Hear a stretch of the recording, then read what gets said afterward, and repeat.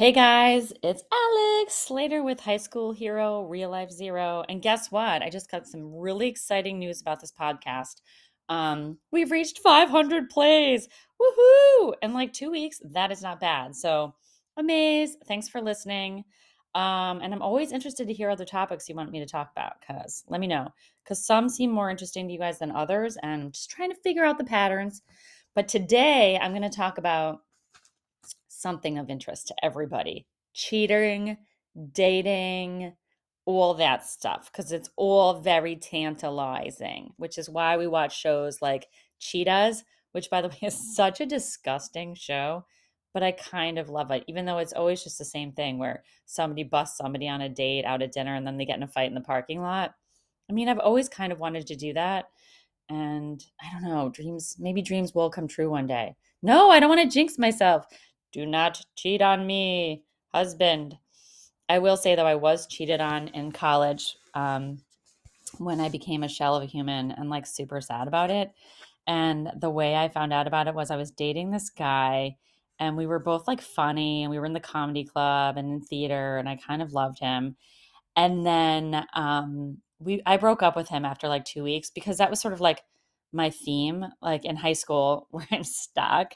And the superlatives I got, what was it? It was like biggest flirt. Oh, most likely to divorce. These are the superlatives. Gross. And also boyfriend a week club.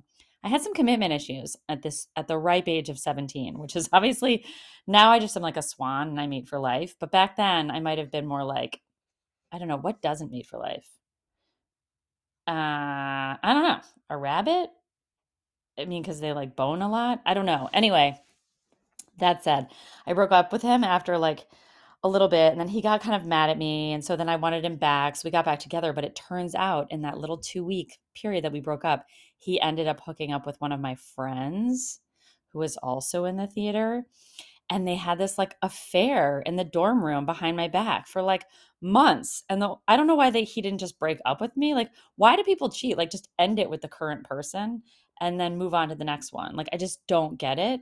But I was listening one time. I busted into his friend's dorm room and like I found out his my ex-boyfriend or my current boyfriend's password on his phone, like back in the day when there was like a landline and you had to like log into your password. And I heard a voicemail from her that he saved. Like, why would he even save it? That said that she was like, I've had to deal with Alex for long enough. So F you if you're pissed at me about XYZ. And literally, I dropped the phone and like ran out, and it was huge drama. Like, I was basically Alexis Carrington on Dynasty, like bawling in the middle of the quad. And then, I think I drank like a Coors Light like 40 out of a bag, which, really wasn't an aberration. I mean, I might actually go do that tonight because if I could drink beer out of a bag, like that's pretty awesome, especially a 40. But I don't think they sell those anymore. Like, honestly, I've looked for them. Like, remember like when they had Crazy Horse 40s and stuff like that? By the way, this reminds me of one of the grossest things I ever did in college. I'm not kidding. This is disgusting. Was I was walking around the quad and I saw like a half drank 40 on the ground, and I think I was like hammered and going to a soccer keg or something, and I took the 40 and I drank the rest of it. Like, it probably was someone's urine. It could have been roofied. I don't even know, but obviously like I was just so inhibited and disgusting that I did that. And fortunately, nothing ever bad happened to me from that. Other than that, I'm just talking about it right now at the age of nearly 50. uh, anyway, okay. So talking about cheaters, I was thinking about that Pina Colada song that I have real issue with. Escape, that Rupert Holmes song. Like, if you like pina coladas and getting caught in the rain. By the way, that's my karaoke voice. If you guys ever want to do karaoke with me, I'm really good at it. And I always use that voice. Yeah, like falsetto. Oh! Anyway, sorry, did I just break your eardrum? But I hate that song because the premise of it is like, I'm sure you've heard it. He was like, I was tired of my lady, which A is just totally rude. And then B, like he takes out a personal ad and she takes one out too. And they're like basically cheating on each other. And they show up for this blind date and realize like they are with each other. Like they intended to cheat, but they ended up together. It'd be like a husband and wife taking out a personal ad, showing up at a blind date and finding each other. And then I'd be, instead of being like, oh my God, that's so funny. I didn't realize you liked having sex in the dunes on the Cape. I'd be like, you know what? F you. Like, I'm going to my lawyer. You're so rude. Granted, I know that I'm here too, but what? That should have ended up like an episode of Cheaters. Like that show, that song should end with like a huge fight in a parking lot, like Jerry Springer. Um, anyway, that the emblem on top of that song, Escape, is a mixtape, which is like made me think of I love mixtapes so much. Like back in the day, did you guys all have those like spring break mix or like summer 94?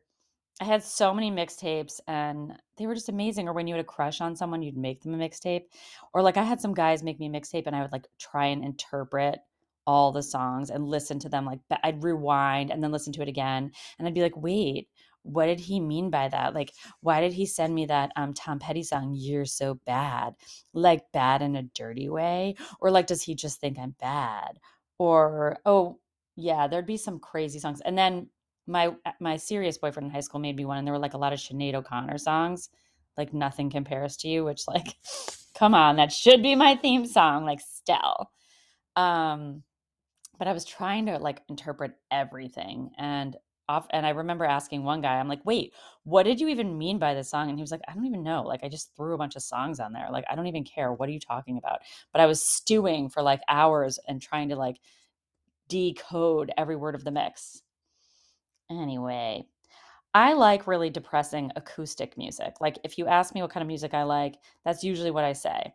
And I remember I did put this, speaking of dating, on my dating profiles. Like there was a period of time, I guess in like 2000 like 5, I was single in New York, which I've talked about. That was kind of a dark time. I had broken up with my boyfriend I was with for like 3 years, and I decided to go on like Match.com. And the best was I went on JDate, and I'm not even Jewish. Like I'm Christian, but I was raised in a very Jewish neighborhood in Shaker Heights, Ohio. So like I can recite the entire Torah, like Baruch atah Adonai, Eloheinu, Eloheinu melech haolam. We will now call Shoshana up to the okay, anyway.